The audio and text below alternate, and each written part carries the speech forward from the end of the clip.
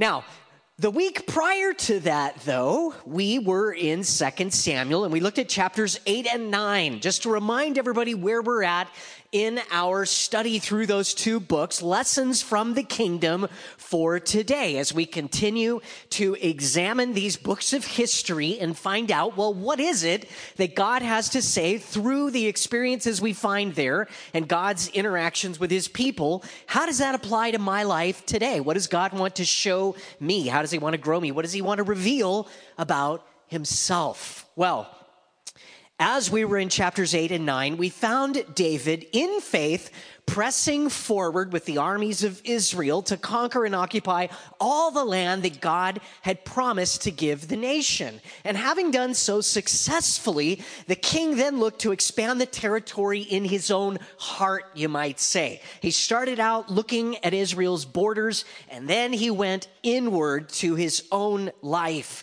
seeking to find if there was anyone still alive from the house of Saul and Jonathan whom he might bless. And so, rather than seek their harm or see them as a threat, David found a grandson of the former kings who happened to be crippled. If you were with us, you remember that. And he reestablished him, his name was Mephibosheth, over Saul's household and wealth, also bringing him into the palace that he might eat at David's table and be there with his own sons.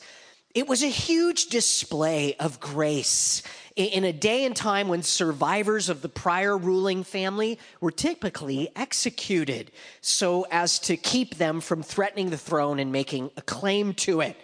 At this point, David remains for us. He is an example of trusting God, standing in and extending grace.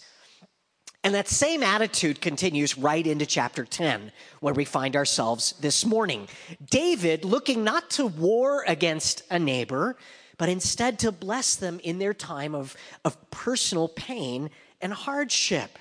Though their response, we're going to find, is slightly less than what David was hoping for. And so as we look at 2 Samuel chapter 10, our title for this morning's message is When Your Enemy Doesn't Want to Be Loved. And that kind of gives away where we're going this morning and what happens for David. I wonder if any of us here this morning, I wonder if any of us have sought to bless, encourage, or otherwise show love to someone who did not respond in kind. I'm sure many of us can relate to that. Maybe they misinterpreted our gesture, or simply they don't like us or didn't like us. Unrequited love, it's called. That can be painful. Pastor Chuck Swindoll shared once that he'd read about a young man who was determined to win the affection of a woman who refused to even talk to him. Young love. Well, she wouldn't acknowledge him, and so he decided that the best way to her heart was through the written word. He was kind of a romantic, and so he thought he would win her over in that way. So he began writing and mailing her love letters. He wrote and mailed a note every day to this young lady. Each day of the week, she opened her mailbox and received a love letter from this young man. When she refused, however, to respond, he increased his output to 3 notes a day, 3 letters. He wrote her more than 700 letters in all. In the end, she married the mailman. David's going to have a similar success he's going to have similar success in today's chapter, a similar outcome, you might say. And while his response to that disappointment isn't exactly what we would call a New Testament response or path that we could necessarily choose to take, there's nonetheless a lot here for us to learn. So let's pray, and we'll look at the first 5 verses. Father, as we open your word this morning, we're praying that, God, you would cause, Lord, us to be able to receive and understand, God. Father, Lord, there's many different things in our lives that keep us from hearing from you.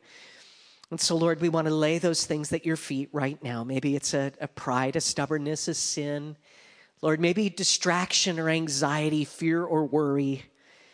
Father, in this moment, we want you to speak through your word as you do, as you promised to. God, we pray that it would be to us, Lord, like that sword, living and active, God, that it would divide in our lives, God, cutting to that deepest place where we need a touch from you. Would you minister to us this morning? We ask this in Jesus' name, amen. Well, our first point this morning is rejected, which is what's going to be David's experience. Verse 1, it happened after this that the king of the people of Ammon died, and Hanun, his son, reigned in his place. Then David said, I will show kindness to Hanun, the son of Nahash, as his father showed kindness to me.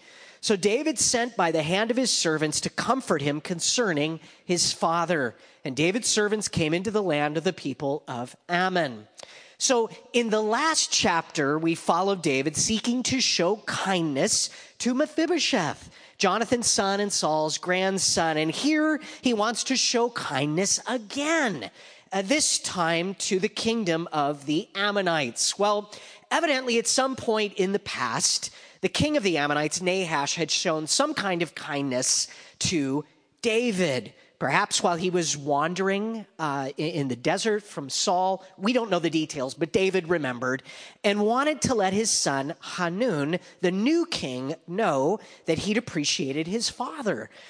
And we should also point out that it was, in fact, Saul's first military victory in 1 Samuel 11 that was over the people of Ammon. Those were the first people group that he had defeated, David's predecessor. And so David might also be trying to reinforce his relationship with this land and their king, mending fences a little bit.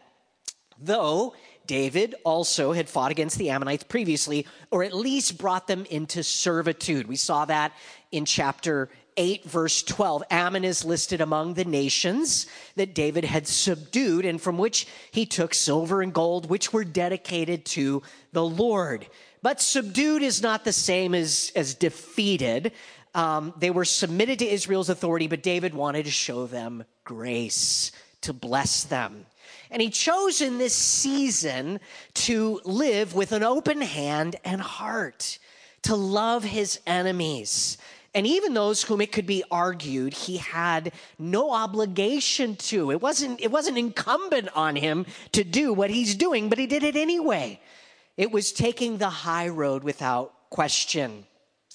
Jesus speaks to this in the Sermon on the Mount, and Luke records in his gospel, chapter 6, verse 37, judge not, and you shall not be judged. Condemn not, and you shall not be condemned. Forgive, and you will be forgiven. Give, and it will be given to you. Good measure, pressed down, shaken together, and running over will be put into your bosom. For with the same measure that you use, it will be measured back to you. Jesus, in speaking of extending grace and mercy and forgiveness to others, he says, be generous, because to the degree that you extend it to others, you are going to experience the same. Sometimes the circumstances are not always ideal for giving. But Jesus wants our generosity to flow more from a choice than convenience or comfort. Isn't it true that very often when we're wrestling, in particular, with forgiveness or being merciful, we tend to run through sort of a diagnostic in our minds determining, well, is this individual deserving? And what should they really get? David is choosing to believe the best in his would-be enemy, to give them the opportunity to be better. Sometimes that works out. On occasion, people rise to the bar that we set through kindness and grace. Now, Ammon is that territory that's east of the Jordan River. It's on the other side of the territories of those tribes that had settled there, Gad, Reuben, and the half-tribe of Manasseh. And this is present-day Jordan. Ammon should sound familiar because that name has continued forward to the present day. The capital of Jordan today is, of course, Amman, and they derive that name from the Ammonites who are their descendants, or those that went before them, I should say. The Jordanians are their descendants today. Now, clearly, despite this nation living under the authority of Israel, they had diplomatic relations. David had the capacity to reach out to them. David knew and mourned the death of their king, and he sent these official emissaries to communicate his grief and comfort to the king's son, Hanun. This wasn't just political. For David, it was personal. He genuinely cared. So here we find David reaching out to the royal palace, expressing his sorrow over Nahash's passing. And so David's delegation arrives and is received by the Ammonites, but not at all in the way that he'd hoped. And I know I've already kind of given it away. We know this is not going to go well. Verse 3, just how bad was it? Let's find out. It was pretty bad. And the princes of the people of Ammon sent to Hanun, their lord, "Do you think that David really honors your father because he has sent comforters to you? Has David not rather sent his servants to you to search the city, to spy it out, and to overthrow it?" Therefore, Hanun took David's servants, shaved off half of their beards, cut off their garments in the middle at their buttocks, just honoring the scriptures there, and sent them away. Verse 5, when they told David, he sent to meet them because the men were greatly ashamed. And the king said, "Wait at Jericho until your beards have grown and then return." So that did not go very well. That was not the response you would hope for when you send a bouquet of flowers or a box of chocolate. And David is going to be disappointed. This handling of Israel's ambassadors is probably not going over very well with David when he learns how they were treated. We really don't know what conclusion Hanun would have come to on his own had these princes or advisors not gotten involved, but they convinced him that David's intentions were anything but pure, that rather than seeking to comfort the new king, David was actually trying to spy out the land, determine their weaknesses so that he could come and just utterly conquer and destroy them. What motivated these guys to think this and to try to convince the king? We're not told. We really don't know. It's possible that they just determined in their own hearts and minds that they really did think that's what David was doing.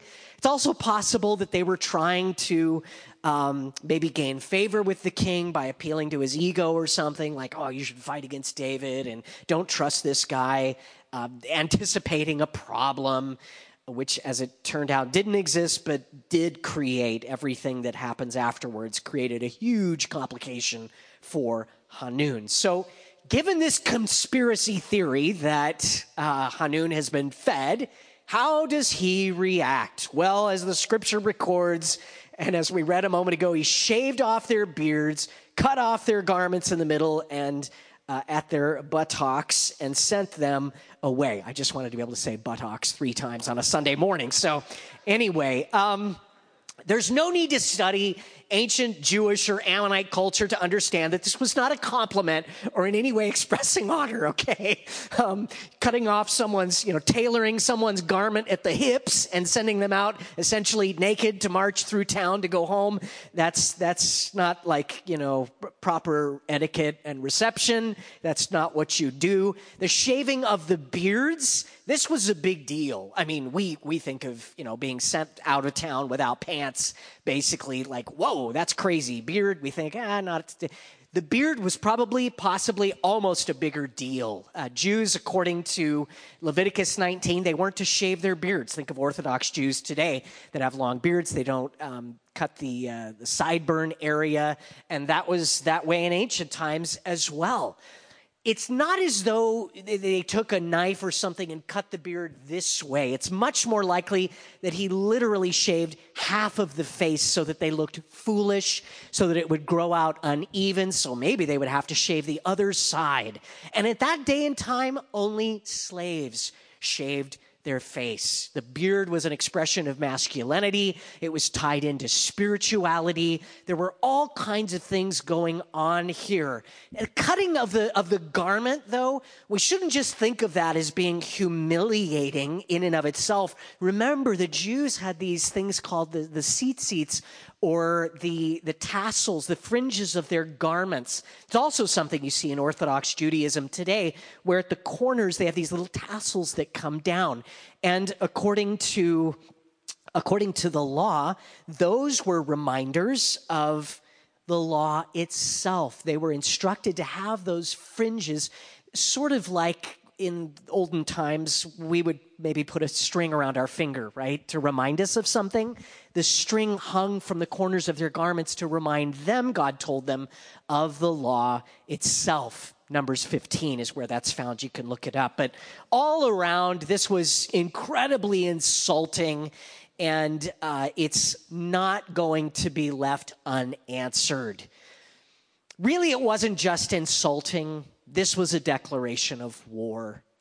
David had sent these men to comfort, to communicate a message of sorrow and grief between the two nations in considering that the king had died, and it was responded to in the most insulting way possible. So David receives word as to what's happened, and he goes to meet the men. They don't come to Jerusalem. They actually went to Jericho, and David goes there to them, coming home in this condition. I mean, they would have found pants along the way, but with the beard half shaven, it would be too humiliating to come back to Jerusalem.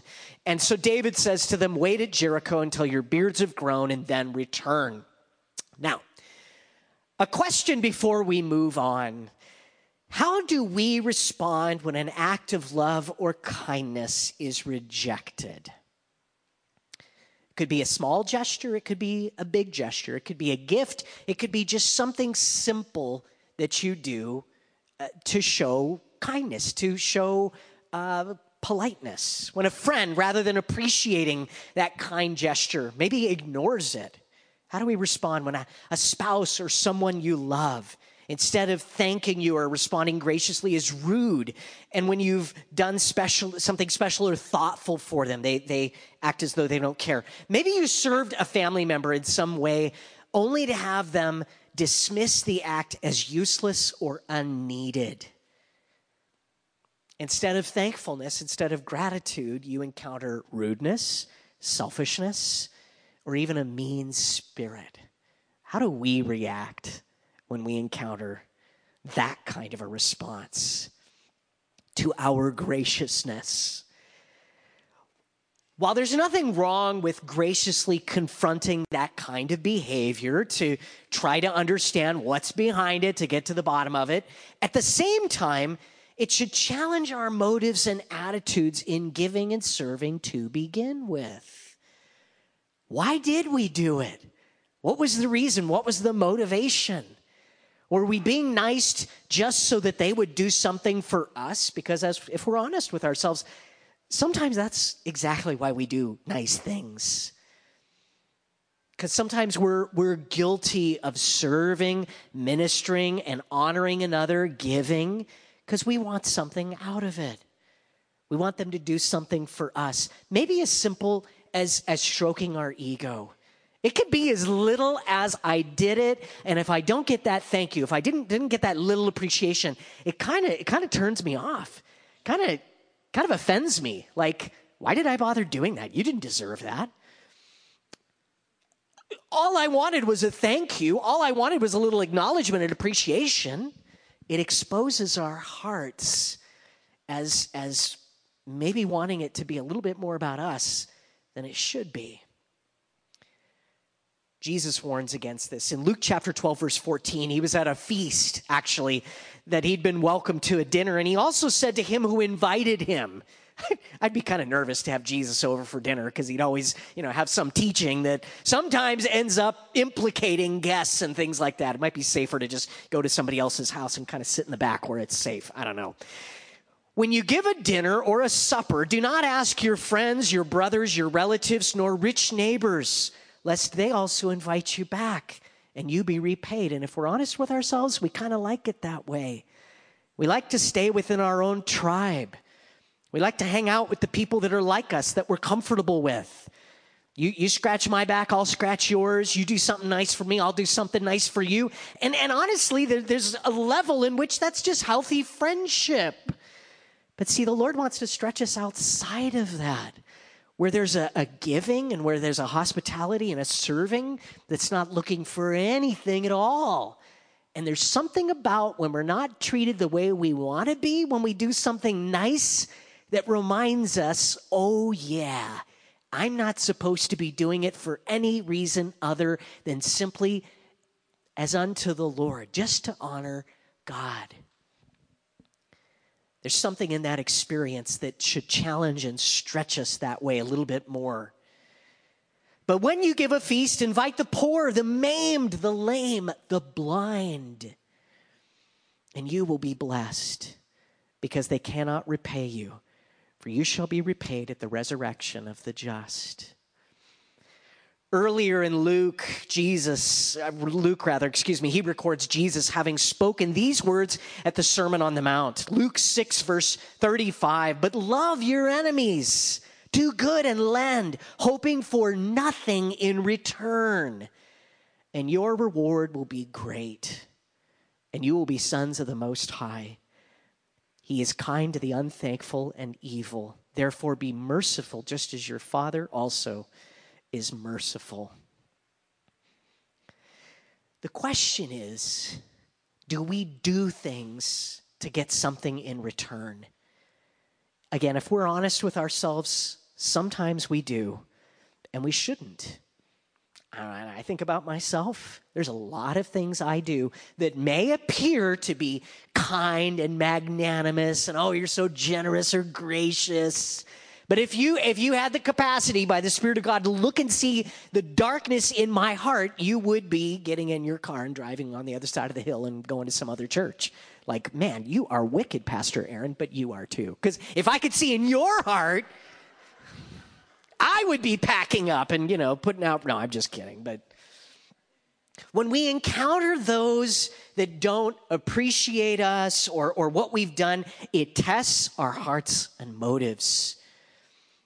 Maybe it's a reminder to simply do things as unto the Lord and not in order to be recognized or receive anything, even a thank you. Just do it for Jesus.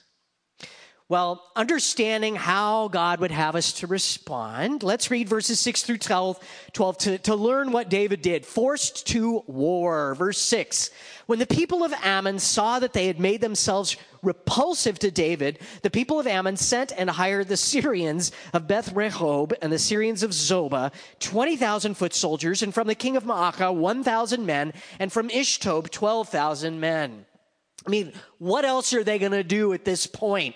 I don't know if Hanun regretted what he'd done, realized how foolish it was, or if at this point he's just sticking to his guns. Like sometimes you do something dumb and you just, stick your heels into the ground. It's like, all right, I'm already committed. I'm just going to go all the way here. But there's no way out of this either way. War is coming to Ammon because of how he'd treated David's ambassadors. He has thrown down the gauntlet, literally. Foolishly, he and his men, they've gotten themselves into this predicament for which they are unprepared. He rallies his armies, the Ammonites, but then he's got to go and hire these mercenary soldiers of the Syrians and the Arameans from these different areas that are named. Some 32,000 soldiers in total to add to their own forces. So King David, no doubt, relying on spies who observe this, determines his next move. Verse 7. Now, when David heard of it, that Hanun is gathering and preparing this army to fight, he sent Joab and all the army of the mighty men. Joab, of course, was the commander of Israel's armies. Then the people of Ammon came out and put themselves in battle array at the entrance of the gate of the city. And the Syrians of Zobah, Beth Rehob, Ishtob, and Maacah were by themselves in the field. So David, not knowing that Hanun has so David, now knowing that Hanun has prepared his people for war, he sends Joab with the armies of Israel to the gates of Ammon. Joab, we read, is leading the army of the mighty men. This is the first mention in Samuel of these mighty men, or David's mighty men. Some of you have heard of them before if you've studied the life of David or 1st and 2nd Samuel. And in a few chapters, we're going to be introduced to this group in greater detail. But suffice it to say, some of these were those who'd come to David when he was in exile. Do you remember that? When he was at the cave of Adullam, we read back in 1 Samuel that after he'd been driven out from the capital, from the palace, because Saul wanted him dead, that there were those that came to David there in that place who were distressed, they were in debt, and they were discontented. This was this malcontent group that coalesced around David. And yet, they'd grown under David's leadership into these great warriors. They'd become these mighty men. Charles Spurgeon, he wrote of these soldiers. These men came to David when his fortunes were at the lowest ebb. And he himself was regarded as a rebel and an outlaw. And they remained faithful to him throughout their lives. And then he comments, "Happy are they who can follow a good cause in its worst estate, for theirs is true glory." These mighty men, they hung with David when it wasn't popular. They stayed with him through the dark valleys. And now they were with him, and God had grown and matured them in this time when David had finally come to the throne and Israel was prosperous and the kingdom was blessed. There's something there for us about being patient and faithful and trusting the Lord through difficult times and not just being fair weather followers. They were faithful and they fought in those difficult times for David. And now they enjoyed serving and fighting with and for the king as he'd come into the kingdom promised to him. But Israel's armies have a problem. Verse 9, when Joab saw that the battle line was against him before and behind, he chose some of Israel's best and put them in battle array against the Syrians. So Joab is trapped. And the rest of the people he put under the command of Abishai, his brother, that he might set them in battle array against the people of Ammon. And then he said, if the Syrians are too strong for me, then you shall help me. But if the people of Ammon are too strong for you, then I will come and help you. Be of good courage, and let us be strong for our people and for the cities of our God. And may the Lord do what is good in his sight. So basically, Joab arrives for battle and finds himself trapped. He's hedged in. They roll up in front of the city of Ammon, and there's an army there ready for them, but then all of a sudden they recognize that there's another group of Syrians, another front that's coming in from behind, these hired mercenaries. So Joab determines to split his forces and fight both fronts separately. He instructs his brother Abishai, who was also a captain in the army. He says, you take your soldiers this way, and I'll take mine that way. And if either of us get into too much trouble, we'll double back and help the other. Joab concludes his instructions with this encouraging word.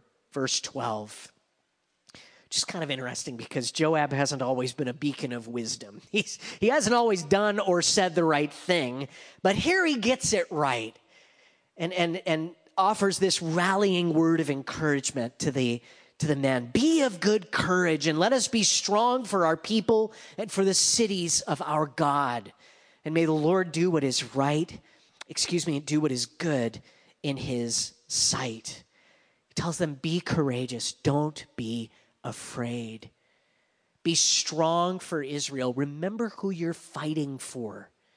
We will trust the Lord to do what is good in his sight. Our God is in control, he tells them. It's a great challenge on the eve of the battle. He basically is telling him, get your eyes off of the enemy, get your eyes off of what's in front of us and on to the Lord. He's in control. He's good. He's been faithful up until this moment, and he's going to finish this.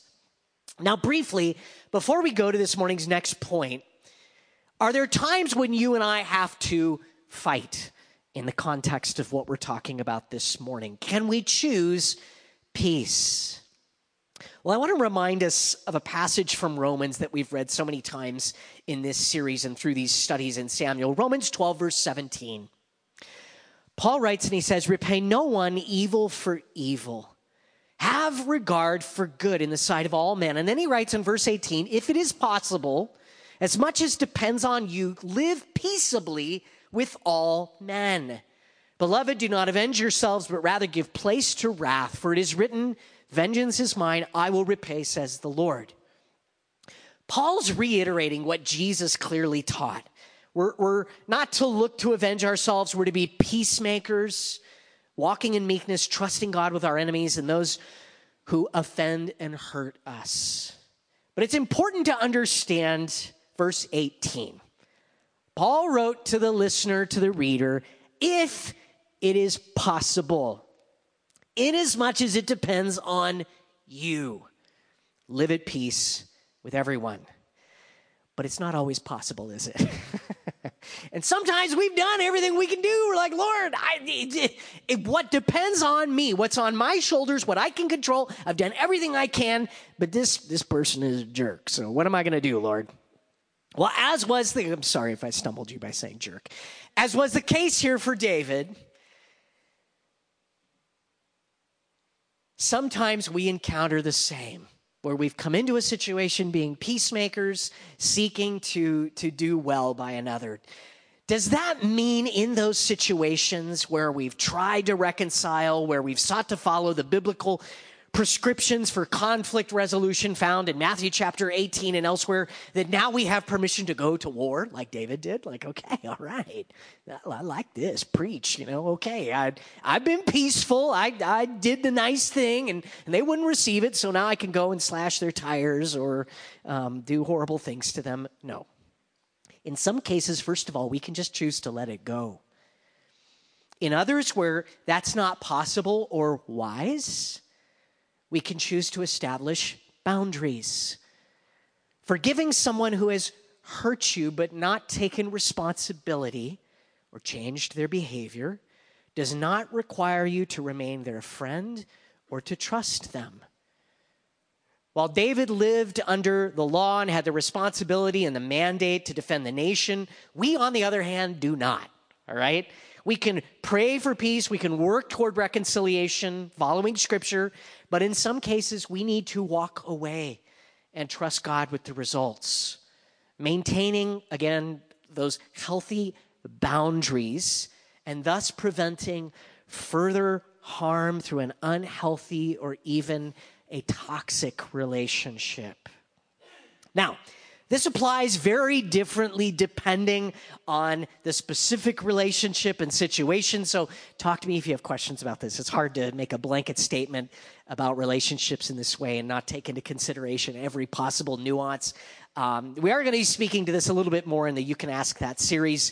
But again, feel free to follow up with me on that. But finally, let's see how this battle turned out. Verses 13 through 19, our final point this morning, victories and peace. Verse 13, so Joab and the people who were with him drew near for the battle against the Syrians, and they fled before him. And when the people of Ammon saw that the Syrians were fleeing, they also fled before Abishai and entered the city. So Joab returned from the people of Ammon and went to Jerusalem. So intimidated were these mercenary Syrians that they ran from the battle, and that then drove the Ammonites to retreat into the city and to do the same. So the battle lines just basically melted before the armies of Israel and Joab's command. So he decided for now he'd lead Israel's armies back to Jerusalem, though this war will continue forward into chapter 11. The fight isn't over. But it should remind us of God's promises to Israel that should they seek and honor him, keeping and following the law, they would be blessed in this way. God really had told Israel that this very thing would happen. Deuteronomy 28, verses 1 and 2. Moses, speaking of the word of the Lord, he said, "Now it shall come to pass, if you diligently obey the voice of the Lord your God, to observe carefully all his commandments which I command you today, that the Lord your God will set you high above all the nations on the earth. And all these blessings shall come upon you and overtake you." I love that idea. We think of, being overtaken by an enemy, but Moses was telling Israel, no, if you serve and honor God, you'll be overtaken by blessings because you obey the voice of the Lord your God. And Moses goes on to list all kinds of blessings that would be poured out over the nation should they keep the law. One of those blessings being in verse 7, "The Lord will cause your enemies who rise against you to be defeated before your face. They shall come out against you one way and flee before you seven." Very much like what we just read. Israel coming up against their enemies and the enemy just fleeing, running. Now, ironically, the Syrians, who were only hired to join this fight, end up being the ones to rally and confront Israel's armies. Verse 15, "When the Syrians saw that they had been defeated by Israel, they gathered together.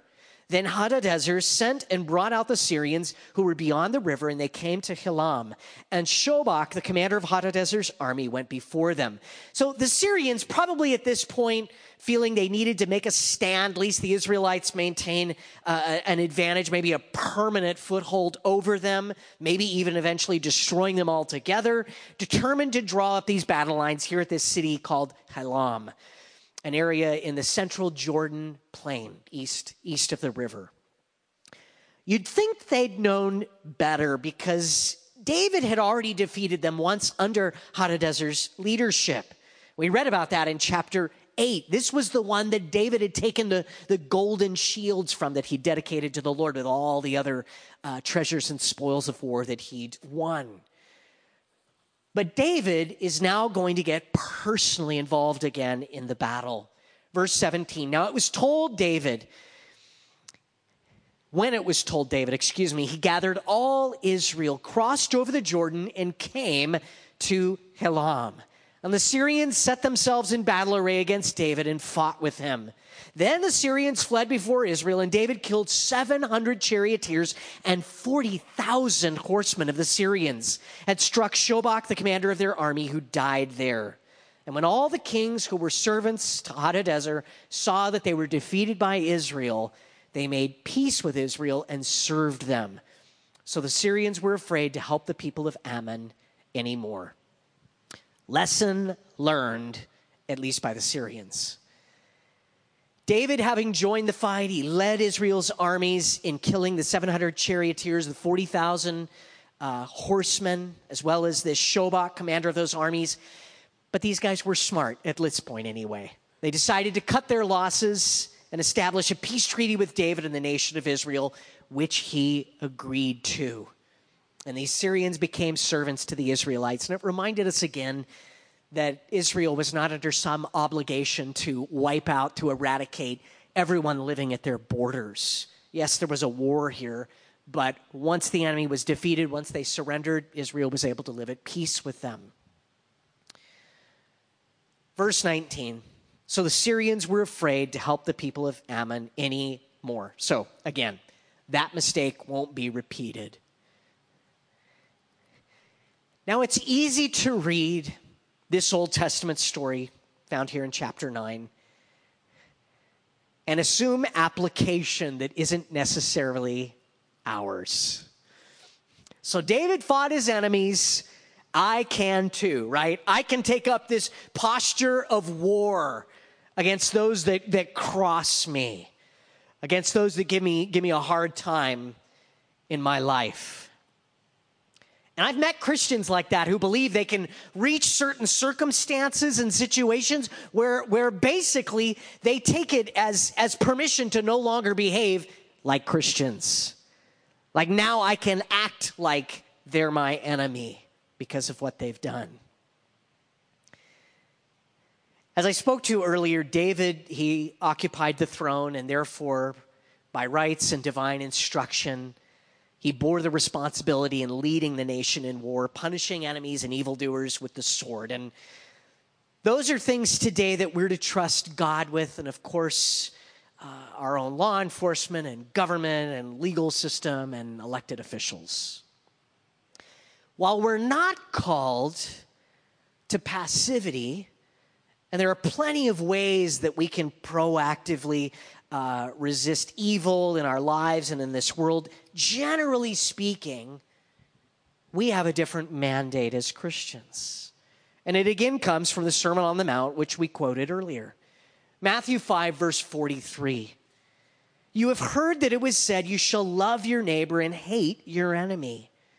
But I say to you, love your enemies, bless those who curse you, do good to those who hate you, and pray for those who spitefully use you and persecute you, that you may be sons of your Father in heaven. For he makes the sun rise, his sun rise on the evil and on the good, and sends rain on the just and the unjust. For if you love those who love you, what reward have you? You haven't done anything extraordinary, is what Jesus is saying, if you love the people that it's easy to love.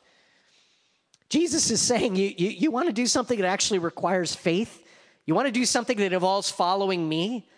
Love the people that don't love you. Love the people that hate you.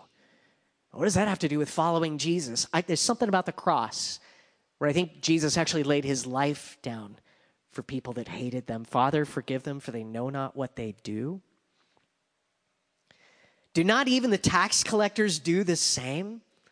Jesus is saying, if you're just loving the people that are like you, that agree with you, that think like you, people from your tribe, are you any different from the world? Because they take care of their own too. What's extraordinary, what displays the gospel in a way that the world can see, is when we love people that don't love us, is when we love and serve people that do not deserve it. People that have maybe even done the exact opposite to us. And if you greet your brethren only, what do you do more than others? Do not even the tax collectors do so? Therefore you shall be perfect or holy, just as your Father in heaven is perfect. This is hard for us. It's hard for me. Everything natural and instinctual within us wants justice. We want to see our enemies suffer, or at least get what they deserve. But in harboring that kind of attitude, in some cases that bitterness, we forget that we deserve justice too. And isn't it funny how that happens? We get to places where we are self-appointed authorities on that which is displeasing to God in our culture, in our lives, in the world around us. And we forget that we used to be just as displeasing to God. And that were his spirit removed from us, we would immediately devolve into exactly what we were before the cross. We forget the grace and the mercy that we've received. It's from that undeserved experience, that gift, as Ephesians 2 speaks to it, that we're to share with those around us, especially so the ones that we deem least worthy, least deserving.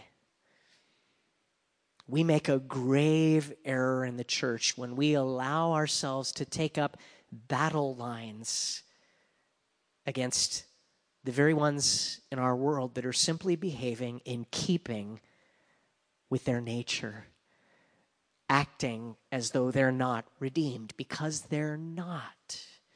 But Jesus has called you and I to be salt and light.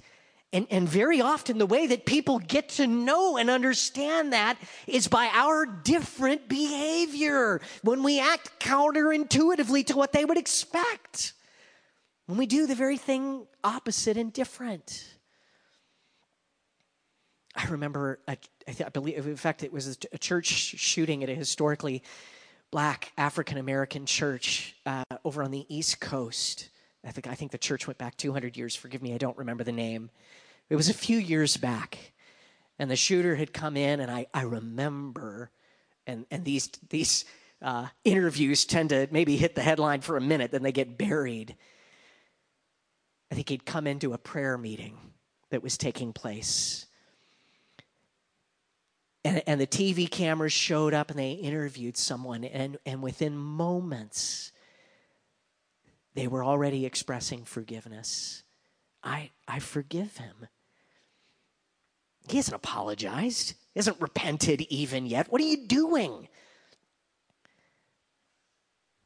Something is flowing from a life that's been miraculously changed. A life that recognizes and realizes, but for the grace of God, there go I. And my Savior's blood was shed to cover that kind of shame and sin. It's forgiven mine, and if that person will receive it, theirs will be forgiven as well. And I want to behave the way my Savior did. That is a testimony that the world cannot deny, and I would go so far as to say does not understand. I like the advice author C.S. Lewis gives in his famous work, Mere Christianity. For those of us that would maybe struggle with that, I certainly do, with loving an enemy, forgiving, extending mercy to people that don't deserve it, maybe aren't even asking for it. He says, do not waste your time bothering whether you love your neighbor. Act as if you did. As soon as we do this, we find one of the great secrets. When you are behaving as if you loved someone, you will presently come to love him. If you injure someone you dislike, you will find yourself disliking him more. If you do him a good turn, you will find yourself disliking him less. I'm going to read the middle line once more. When you are behaving as if you loved someone, you will presently come to love him. Have you found that to be true? Loving a person has far more to do with obedience than we'd like to admit or realize. But the truth is, along the lines of something else Lewis once wrote, when you do the things of love, the emotions and the feelings follow. Forgiving, extending grace and kindness, love, it is first and always a choice. It's a decision of the mind, not the heart. The emotion and the heart follow. It requires faith and obedience to get past that first step. Let's stand as we take these last few moments, close our service, and maybe respond and do some business with the Lord in our own hearts. Maybe surrender to him areas where we've been resisting and saying no. Father, what we're talking about entering into, it's not something we can do on our own, Lord. Loving our enemies, forgiving someone who's offended us, Jesus, following you in this way. It can only happen if you are sitting on the throne of our hearts. It can only happen if we are indwelt by your Spirit. If we've experienced redemption and grace and mercy ourselves, that we've received that gift that you might be at work in us both to will and to do for your good pleasure, that we might walk in those good works that you've ordained ahead of time.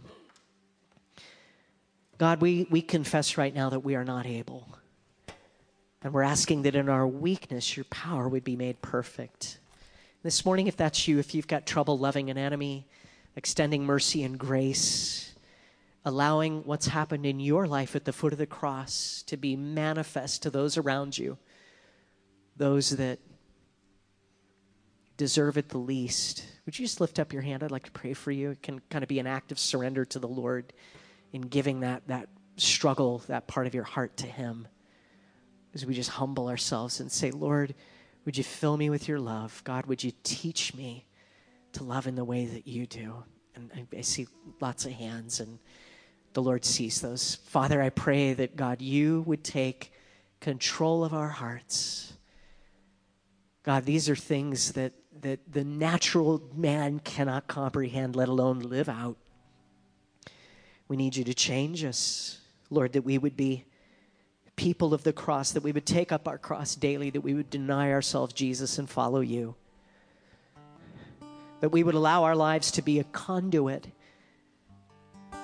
for your mercy, grace, forgiveness, for your love, Lord. Whether it's in little things, God, little things that we're easily offended by, Father, or big things. Things that require a little faith, things that require a lot of faith, God. Either way, we got to trust you. It's got to be you doing it in our lives, and so we want to trust you, Father, in that way. Jesus, we want to walk in the freedom of serving and obeying you. We want to surrender to you and trust you. And we do that now as we open our lips and worship you in Jesus' name.